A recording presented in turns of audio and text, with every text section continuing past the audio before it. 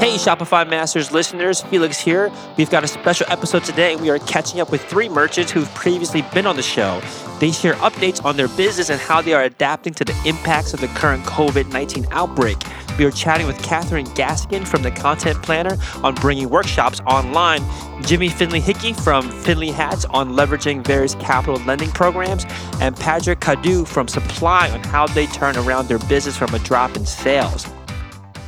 Before we dig into our show, I wanted to let you know that the team at Shopify recently put together Reunite, a free live stream where the company's leadership team shared new and upcoming e-commerce products and provide insights about the future of commerce. You can watch quick recaps of key announcements plus find resources on how to put new tools into action for your business by visiting shopify.com/stream. First up, we are checking in with Catherine Gaskin from The Content Planner. The Content Planner is the first and only physical planner for your blog and social media content. You'll learn how she had the biggest revenue month in her entire year, even in the light of the pandemic. So, Kat, can you describe your business and what you were selling before the pandemic happened?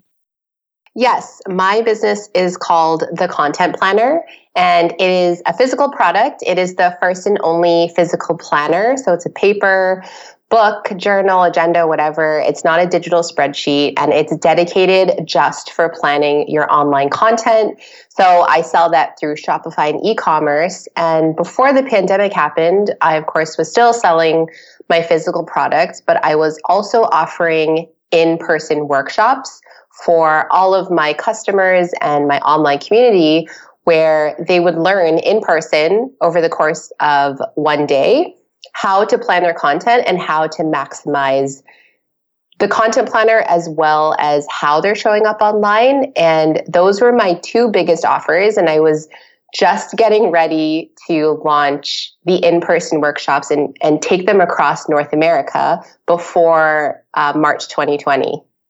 So this was something that you were already, I guess, what was the breakdown of how much of your business was in these in-person workshops versus the planners that you were selling? Yeah, so to give you an idea of percentages and revenue, with the Content Planner, right now it retails for $59.99 US. And to attend the in-person workshop, so you could either do a retreat, which was more of accommodations like private chef, and it was a very intensive experience of the brand. So that was a high ticket offer. It was priced between $1,400 to $1,600 US. And then to attend the standalone workshop, which was one day, that was between $400 to $800 US. So as you can see, compared to a $60 planner, it was a huge revenue generating product for me that I could now offer in person. So the workshops for me were huge.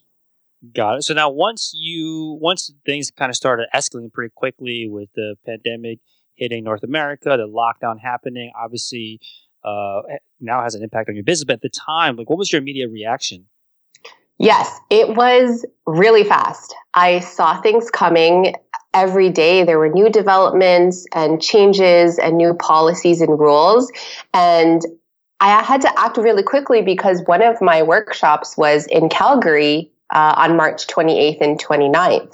So around the beginning of March, I was like, okay, let's see how it's going to go. Maybe we can still go, but we'll have to postpone the future workshops, which were scheduled for Vancouver, Toronto, Miami, and New York for the rest of 2020. And so for me, it was within a 48-hour period. It was really fast. And I think as entrepreneurs, the pivot is not really anything new to us because every day we're dealt different challenges and obstacles.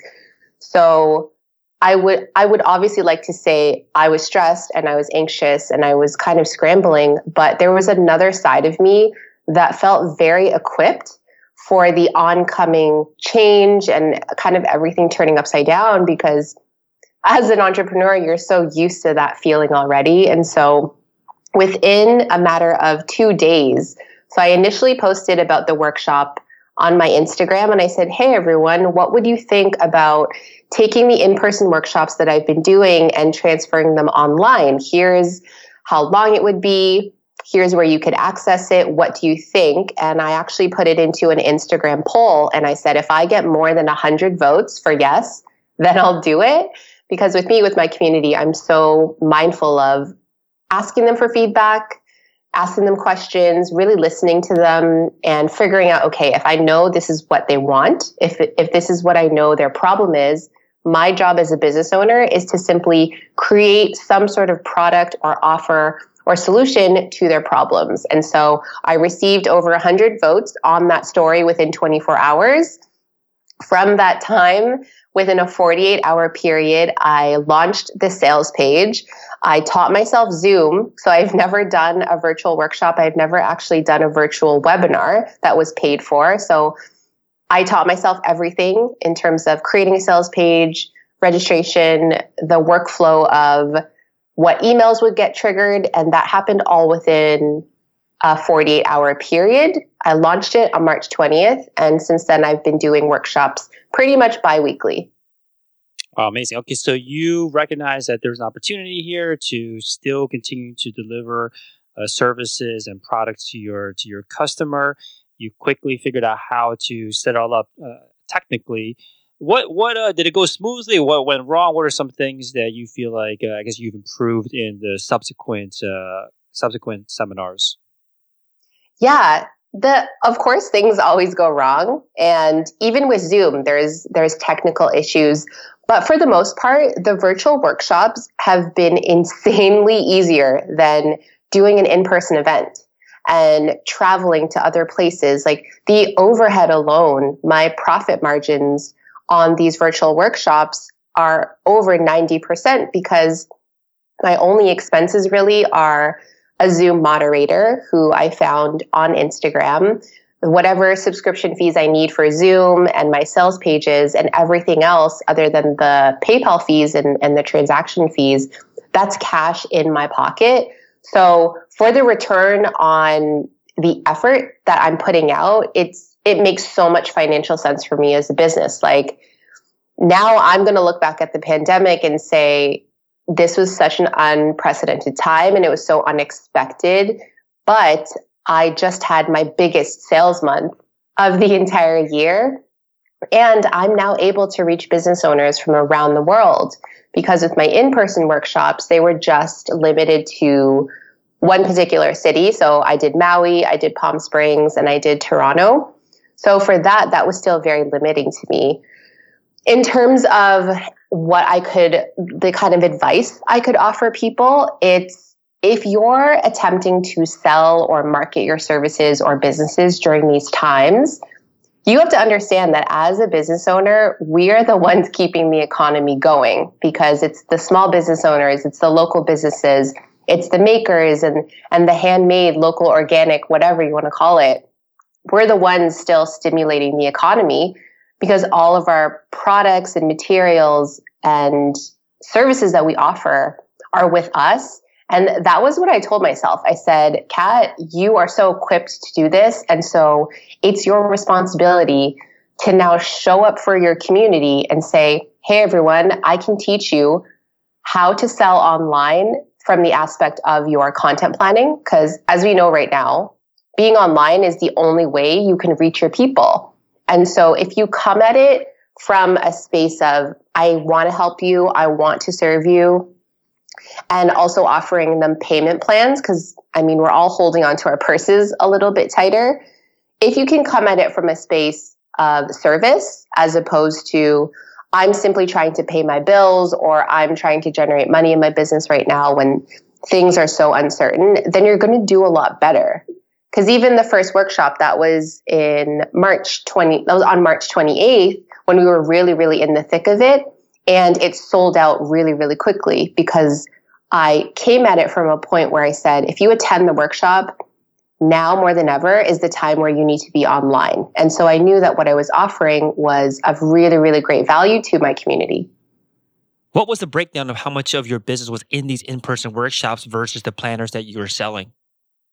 No, so that's a really great question because the in-person workshops are more intensive and they get fed and coffee and tea. It's such a different experience of my brand. So I knew that it was obviously a less concentrated version of the in-person. It was scaled down from like a 2-day, 6-hour experience each.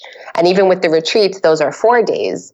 So having it be this day experience condensed down into 4 hours, I knew that I couldn't charge the same price, which was, as I told you, like $500 to $800 US. So the current price for it is $134 for early bird, and then $184 if you want to attend the workshop as a regular ticket. So the price is discounted, obviously, and I took into account, okay, what kind of value am I bringing to the table?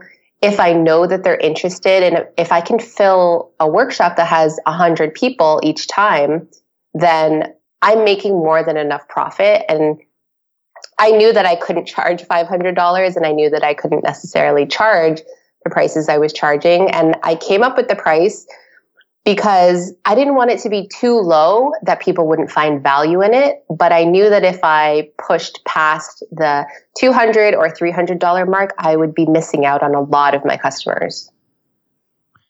Got it. So I think you touched on something really important, which is the most common objection right now from consumers is that they're holding onto their cash, that they're not sure what's going to happen with the lockdown, how long it's going to last. They're not sure if there's going to be a long-standing recession. They're not sure if they should be spending cash right now.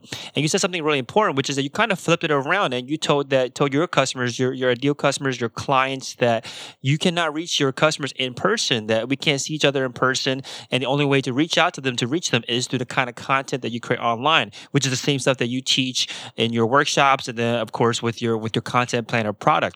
Were there any other ways that you found to kind of address this objection that customers are fearful of spending money right now, that they don't think they should be spending right now, especially with a higher price point that you're offering with your workshops?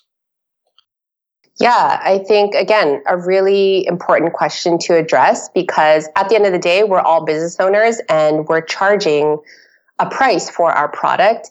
And I think for me, from a content aspect and from a marketing aspect, I was so clear on the value that they would receive from investing in this training, because I'm teaching you how to show up online so that you can sell whatever it is, whether it's products or services, and whether it's you transitioning your business to an online, maybe e-commerce store. So when it comes to that, there's the whole mindset of it. So marketing it more as an investment, because again, like you said, we're going to be in this maybe until the end of the year. And I think a lot has changed in terms of the marketing world. So if you can offer value to your community, then you need to be very clear and straightforward about that, as opposed to saying, okay, here's the price tag, this is how much you're going to pay. Instead of talking it from a price standpoint, you can say, this is how you're going to benefit. You're going to show up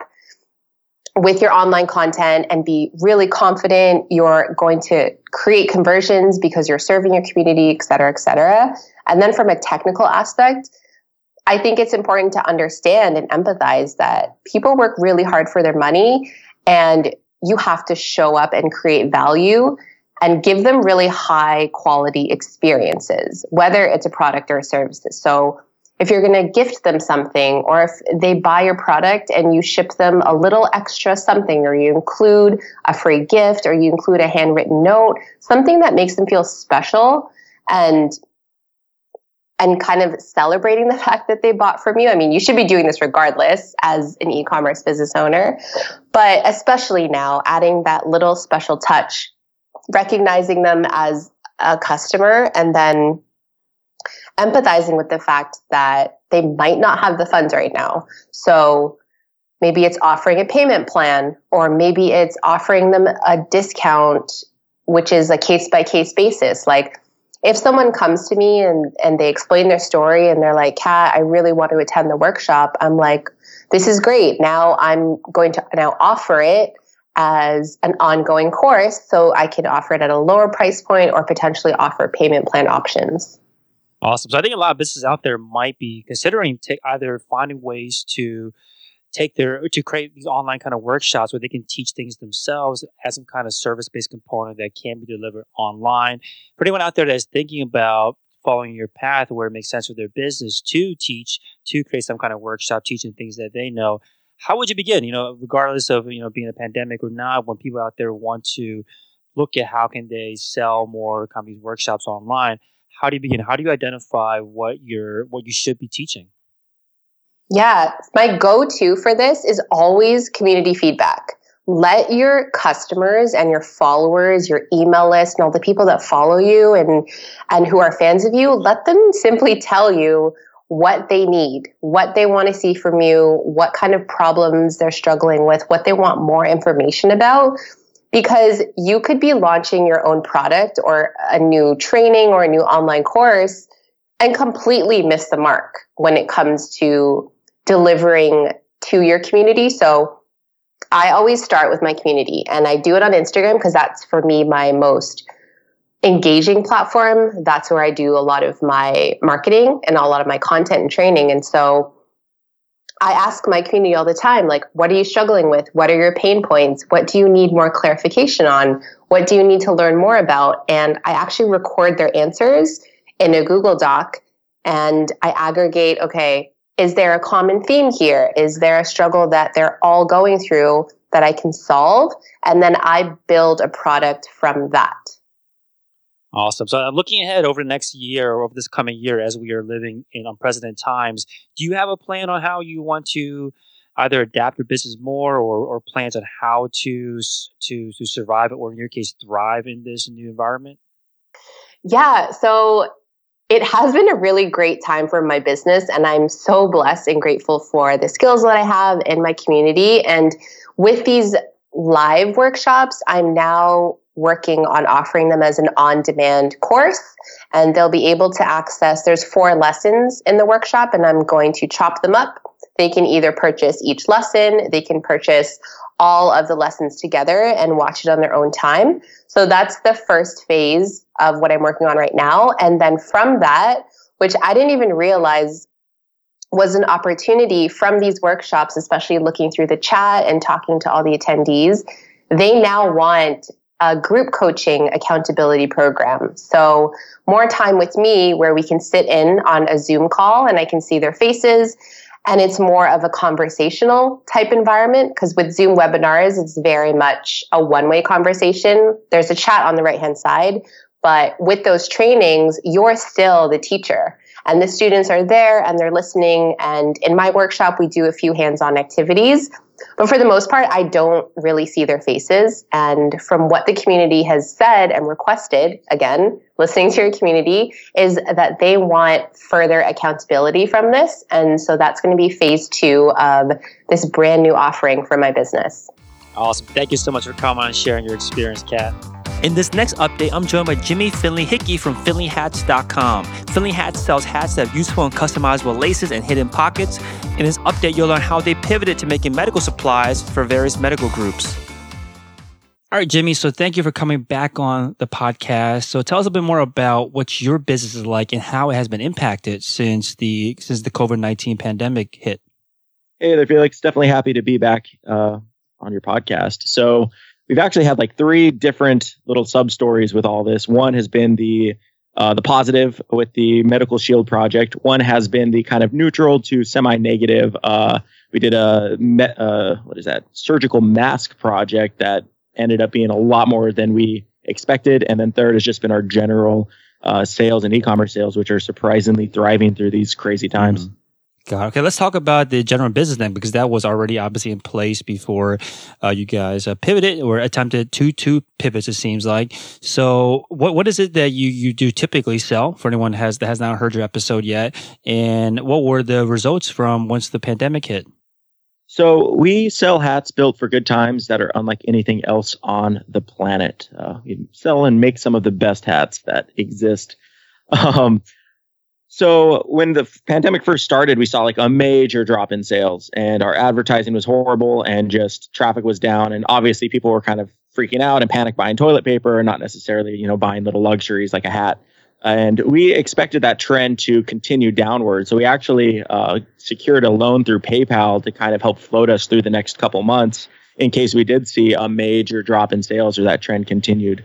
But to our surprise, after the initial couple weeks of down sales, the market completely changed for us, and we started seeing like unprecedented sales through our website. We do mostly e-commerce, and we just started seeing a much higher daily volume of sales, and we have seen pretty much all year and all of 2019. So wow, been surprisingly trending up. Yeah, so let's dig into that. So first of all, the loan through PayPal, it sounded like you secured that pretty quickly. Or at what point were you? I guess at what point during the timeline, just to kind of lay the timeline out, it looks like probably beginning to mid-March was when the U.S. started to lock things down and people started seeing layoffs and the economy started to take a hit. At what point did you start saying, okay, we need to find some way to strengthen our kind of financial, foothold? Do you remember the day that the NBA was canceled? And that was kind of, it felt like the big wake-up call for nationwide. Yeah. I'd say within 3 or 4 days of that, we secured the PayPal loan to keep us afloat, at least in theory. Mm-hmm. And was this specifically for businesses hit by the pandemic, or was this like a typical PayPal loan that they would just give out any other time? It was the regular PayPal capital loan, which we've done a handful of times in the past to help invest in like some infrastructure for the business. Is our third time through them. And it's a pretty simple process where they just take a portion of sales, through PayPal, which is like, I think our third most used payment processor. So we don't really see a major, effect on that, but. Got it. Do you have to qualify anyway for anyone out there that is looking to do something similar where they're seeing their cash flow tied up and they need to have something to carry them over? Do you recommend going with PayPal Credit? Yeah, the PayPal, I think it's PayPal Capital, and then they do have PayPal Credit as well, which I think is a slightly different program. But we've used PayPal Capital in the past with no problems. Basically, they look at your daily volume or maybe your monthly volume through your PayPal account, and then we'll just give you offers based on whatever you are making through that account. It's very similar to the Shopify Capital, except with PayPal, it's just taking a portion of every PayPal sale until you pay back. Like there's like a fee to use it. And it's generally like fairly competitive with banks, maybe a little bit higher rate, but it's a lot easier than getting a loan through a bank or any traditional lender. It's not for everyone, but it's definitely, helped us in the past and secured our future a little bit through this. Got it. So when you mentioned that once things started getting real in the U.S., your business started taking a hit, but things started turning around. Like how soon after, I guess, what was that timeline? Like was it a couple weeks later? Like when did you start seeing things change? And did you do anything? Like what was happening that you think led to the change? So I'd say mid to late March, it kind of started to turn around. We started seeing like about a normal level of orders through our website, and then April is when it really started to pick up. I think that the biggest thing that was noticeable, like just a tangible, visible thing that we could see, was that our Facebook advertising was simply working at like an all-time high, about as good as it ever has. And this is back to like 2017 or so, when we were seeing some explosive growth through Facebook advertising. It basically, less people competing out there, less businesses trying to get in front of people, made it your CPMs, your cost to reach people go significantly down, and our advertising was just giving us a huge return that we just haven't seen in a long time. So we really try to capitalize on that and keep scaling it. Got it. Now, did you change your messaging when it came to your marketing that you were doing through Facebook ads, or did you keep it the same? Did you try to kind of like change the messaging to keep updated with the times? Not on the advertising end. To be honest, our advertising is we have a handful of working funnels and strategies that we run daily, and we didn't make any major changes on the front-facing ad end. The changes we did make are on the engagement and views end, both on like an advertising end of just getting strictly engagement campaigns and awareness campaigns, but also just on the general content that we were putting out for our community. We were from the very beginning, and you can look at our post dates, we took a pretty strong stance on spreading positivity, being there for our community, being there for our team, having unlimited sick pay. We took a very firm stance a little bit before other brands kind of jumped on the train of what they were doing to be proactive about the COVID-19 situation. So we were very vocal early on about how we were trying to be positive, how we were trying to contribute, how we were trying to give back, not just to our team, but to our community and that side of things. So our messaging on the direct to consumer, actual posts, was what really changed, not necessarily our ads for sales, which stayed pretty consistent to this day. Got so more like kind of organic content was being changed. Now, did you find that the types of sales you're getting, were they coming more from new customers or existing customers? Did that kind of mix change during this time? Both our existing customers are, we have a lot of repeat customers. We're super lucky to have such a strong and engaged community called the Finley Force. And we launch weekly hats, like usually 5 to 10 each week that are limited edition, anywhere from 1 of 10 to 1 of 60 to sometimes 100 plus. But those usually sell out. Just through this period, we've been selling out within like an hour or two, a lot of days. So we're getting a lot of repeat customers, but because the advertising is so much more effective right now, we're actually bringing in like probably just a significant increase in new customers every day, which is amazing, and something that years ago when our advertising was working as well as it is today, we didn't take full advantage of. So kind of like I said earlier, we're really, really trying to dive in to our prospecting campaigns to bring these new people to our website and into our community. And so we're seeing a major spike in new customers right now, and it's a really beautiful thing. Got it. Okay, so the business took a turn around. It took a bit, but all of a sudden it spiked again. It sounded like because it was so much cheaper for you to acquire customers. Seemed like a big reason for that. And I think that's important because I think a lot of businesses are thinking, man, these times are tough. Let me cut advertising. Let me cut those kind of quote unquote expenses. But you saw it as, you recognize that it was an investment that was even better kind of returns than ever before. Now, you mentioned that you also there's another story behind this, which was first there's two stories. One is the positive side, which is the Medical Shield project you talked about, and the surgical mask project. So which one of these did you pursue first? Well, from the very beginning, I remember reading on Reddit that there were people that were currently being kept alive on ventilators that had 3D printed parts. So super early on, we have a 3D printer, we have laser cutters, we have a sewing team. Like, we started looking into ways to give back. So from the very early stages of that, we started looking at making respirators. We started looking at and making sewn face masks. And then slowly, as we kind of learned more and more about that, we learned that there was a shield opportunity, that medical shields, face shields needed to be made. So they were fluid. They came together kind of around the same time as we were learning more and more about what our capabilities were. But it all started from that little 3D printed respirator project, and then slowly evolved into understanding where the limitations were. There's a lot more technical specs that go into like an actual filtration system respirator than into a medical shield or even a sewn mask. And you guys, and the way that you guys create your products, the manufacturing is all in-house? The majority of it. So we start with a blank hat, and then we do all the finishing decoration to it and the parts that make it a Finley hat. So we had the laces, or we had the embroidery. We do leather patches. All of our hats have these Stampede laces on the front of them, which I know I went into detail in our last podcast, but they're basically laces that go on the brim of the hat that can be brought down around your chin and also worn as an accent. Tied in different styles, different colors and whatnot. So we had those in-house, and then they also have a hidden pocket inside. So we sublimate that and attach the pockets as well. So we do a lot of, I think it's like 12 to 15 steps per hat are done in-house. And the only thing we're not doing right now that we're outsourcing is the actual build of the hat, which is done by our manufacturer. Got it. So now the surgical mask project, or at least the ventilators, which is where it started, and then also the medical shield project. Those are all attempts at using your current manufacturing kind of capacity to create those new projects, those new I guess products. Exactly, and it's not just using our our infrastructure and machines to do that, but also like the sourcing and just finding the stuff, because there's a shortage worldwide. Just spending time to find the right manufacturer or supplier of the plastic, of the materials that we need for this, was an amazingly in-depth test of my sourcing abilities. And I've been doing this for 6 years now, and it was that alone was a big piece of it that I think was a pretty big bottleneck for other people. And is it just like pick up the phone and knocking on the doors to try to find the right supplier, or did you learn something about the techniques to get to the right person? For anyone else out there that is looking to find other ways to contribute now or in the future, if you have to kind of on a short notice find the right supplier, any learnings from this experience?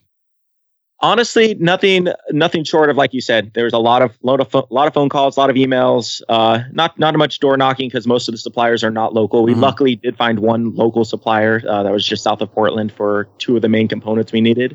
But really, it was just a numbers game. It just took a lot of research and reaching out. And luckily, there's a pretty, because there is a very unified effort of people trying to do these medical projects, there is a pretty good source of data for people that are contributing. So luckily, I found the master list and just kind of started at the top with the people who had the largest supply and kind of went down from there. Got it. Now, so for anyone else out there that is already running a business and is now looking to find other ways to serve or to create innovation around the situation that we're in, how did you find ways to manage to balance running your business while essentially trying to start up another business at the same time, or at least start up a new supply chain at the same time? What was the key there? Well, early on, we were when we started the medical project, we pretty much told the team we were going to stop doing our hat production for the next couple of weeks and just focus on medical stuff. And while we were fulfilling old orders, the balance wasn't really there. We just assumed orders would be down. We wouldn't need all hands on deck for hats, so we could shift focus to the medical stuff. So there really wasn't much of a balance from the beginning, in that we didn't expect hat orders to come through. And as the orders kept coming through and we couldn't really we didn't want to slow that down. We just had to hire on additional help to just do the Shield projects. Now, I want to jump back real quick to the business, to the hat business. Were people buying it because of like the changing use cases, like more people at home, no haircuts? Like, what was it that led to the increase in that? Besides like the cheaper cost of acquisition, like what was it about the use cases that changed? I mean, I think that would be a worthwhile thing to dive into. My assumption is, our hats have people buy them for a handful of reasons. A lot of people aren't leaving the house, so it's less of a fashion statement if you can't really go out and about. But I think it's something that people look to as like a comfort purchase. It's a little piece of, the norm. It's something that is a unique identifier. It's something that people can relate to. For all the reasons people consume, brands, I think, now more than ever, people want something that kind of, they can feel a part of something bigger. We really push our community, the Findlay Force, hard. We had a lot of people who just said, hey, I see all the projects you're doing. We're very vocal about the medical projects. I want to find a way to help you guys. I want to support you guys. And then even the more, surface level stuff, oh yeah, that's a really cool design and I want it because it's a 1 of 1 or a 1 of 60 limited edition. And our, some of our hats go up in value and people collect them. So there's I think a magnitude of different reasons for why we've seen this. I think it would be interesting to really dive in a little bit further on that, but those are all first sure, things. When you have a little more breathing space, I'm sure you can do that. Now, okay, so let's talk about the Medical Shield project. This is the most successful story that was clearly built up to serve and to help out with the community. Tell us more about that. Like, what was it? What exactly was the Medical Shield project? Like, what did you guys create, and how were you able to get into the hands of the people that need it?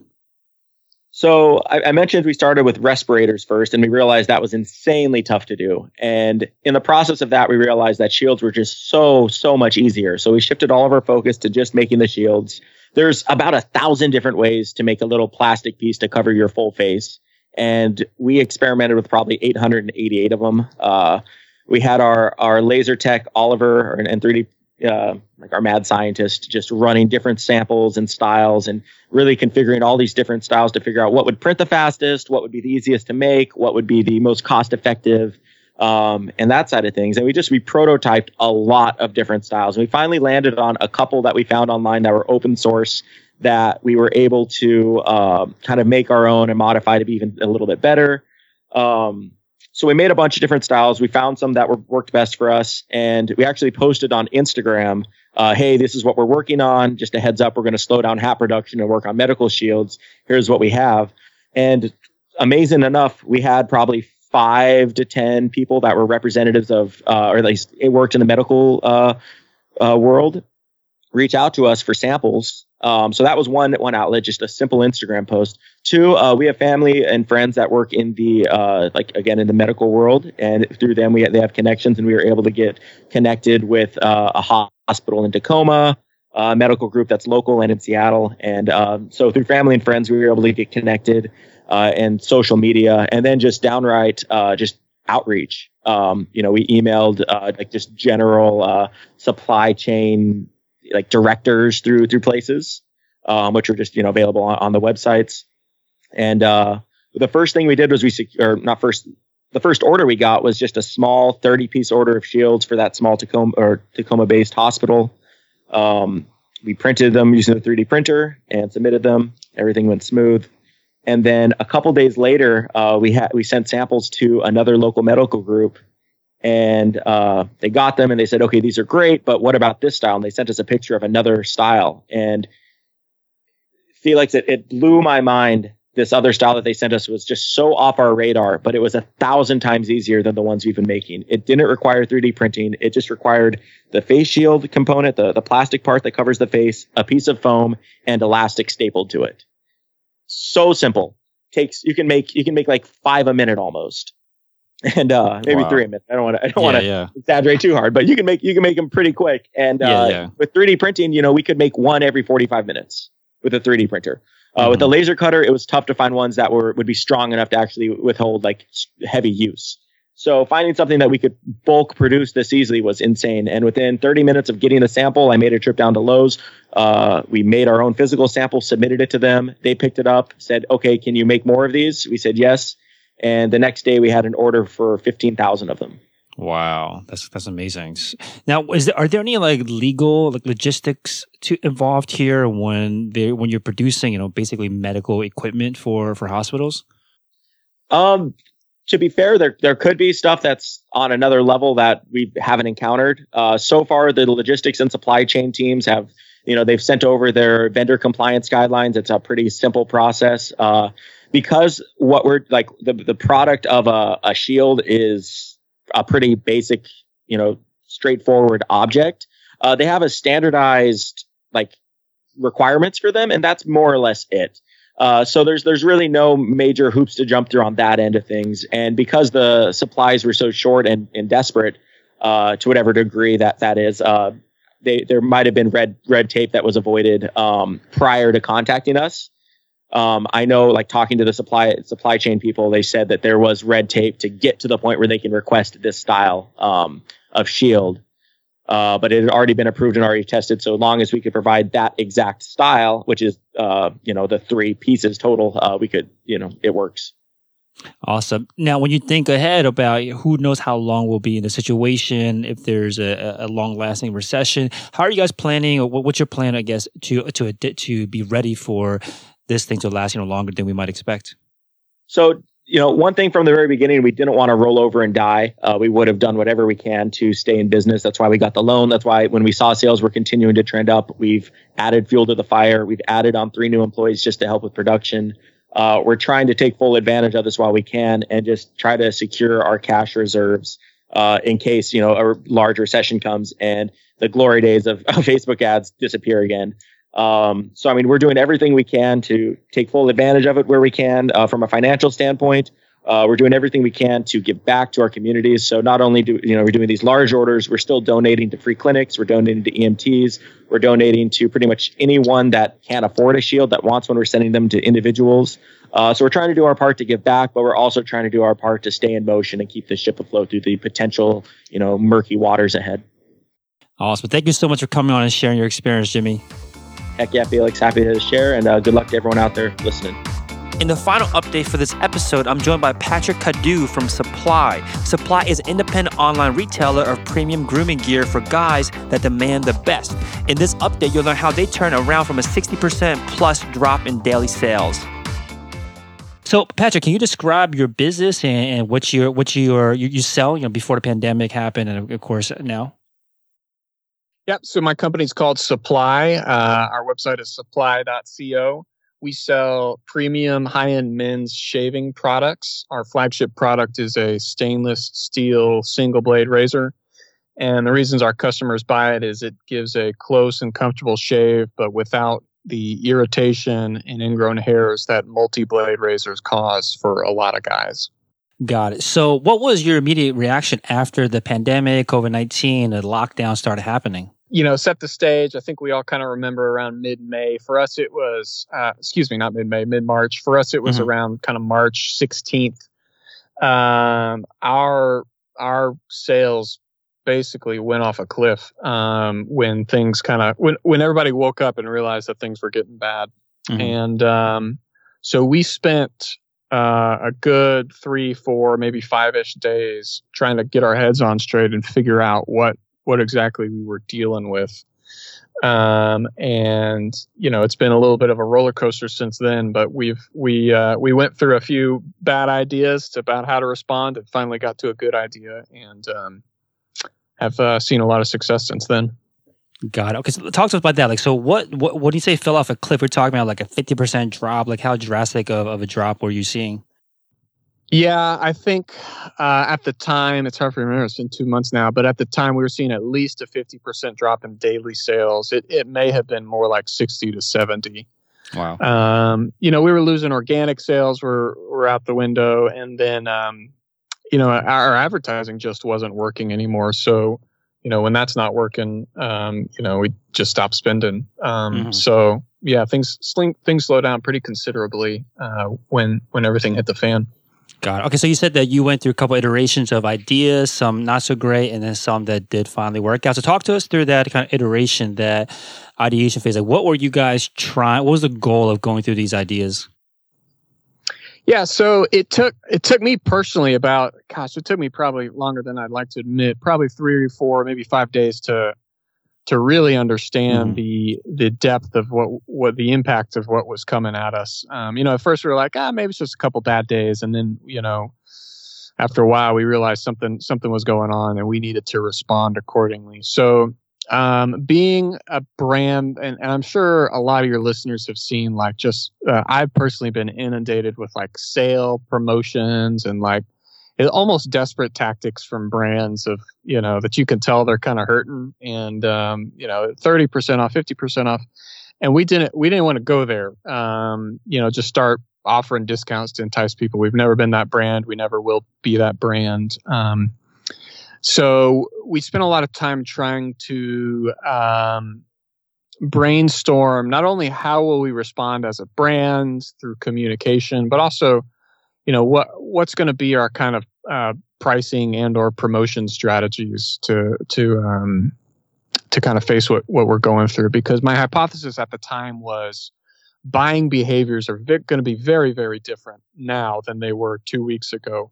So how do we present an offer that actually speaks to people in this circumstance, right? Because at the time, people were spending all kinds of money on toilet paper and, Lysol and wipes. So it's not like people were closing their wallets. They were just operating in different ways. So there's an opportunity for everything, and there's a message for every situation. And so anyways, we tested my first idea, which I thought was super clever at the time. In retrospect, I hate it. But we tested this one promotion where at the time the stock market was really turbulent.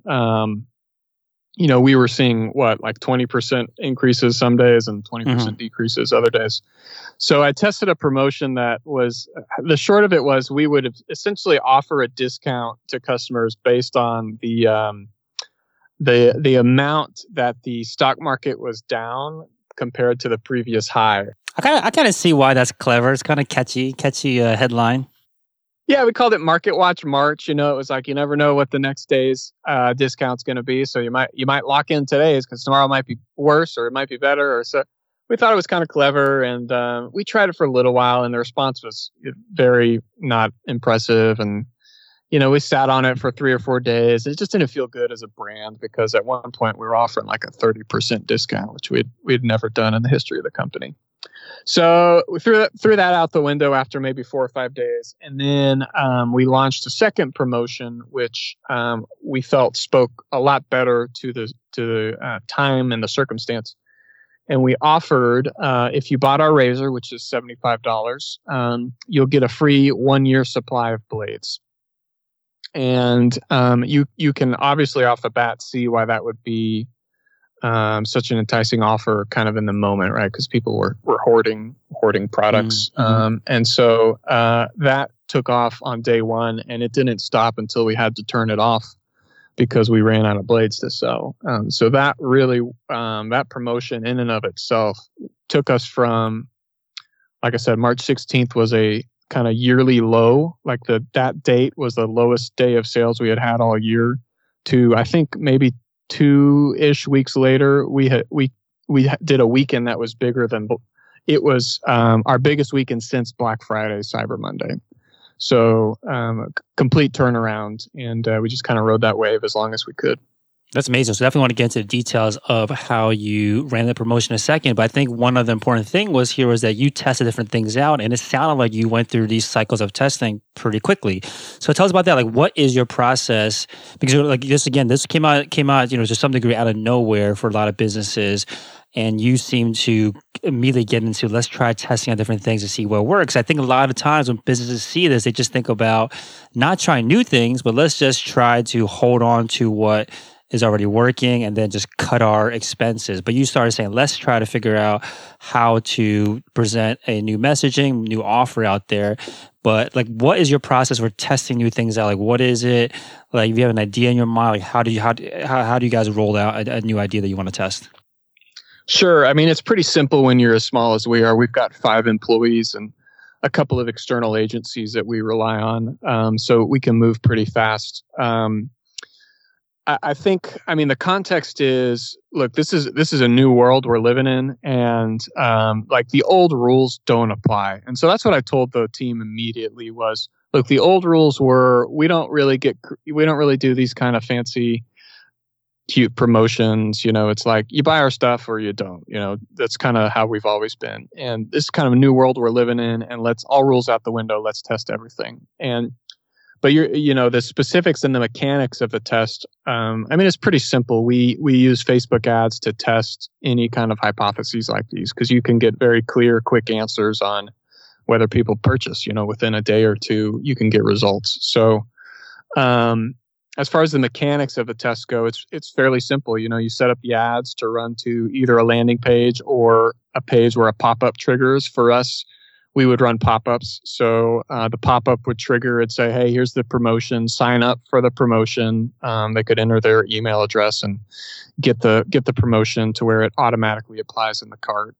And then typically we like to run things like this as automatic as possible. So we'll always use apps that allow the promotion to automatically apply in the cart, or in the case of the free year supply of blades, there was a pop-up that said, hey, you got your free year supply of blades, add this to your cart now. So I'm not sure if that answers the question, but that's kind of some of the mechanics. Definitely. So I think one important thing that you brought up, which was that because your brand has never really presented itself as like promotions or discounts or things like that, it didn't seem to work, but maybe it wouldn't work in other circumstances, beyond this anyway, because this is not on brand.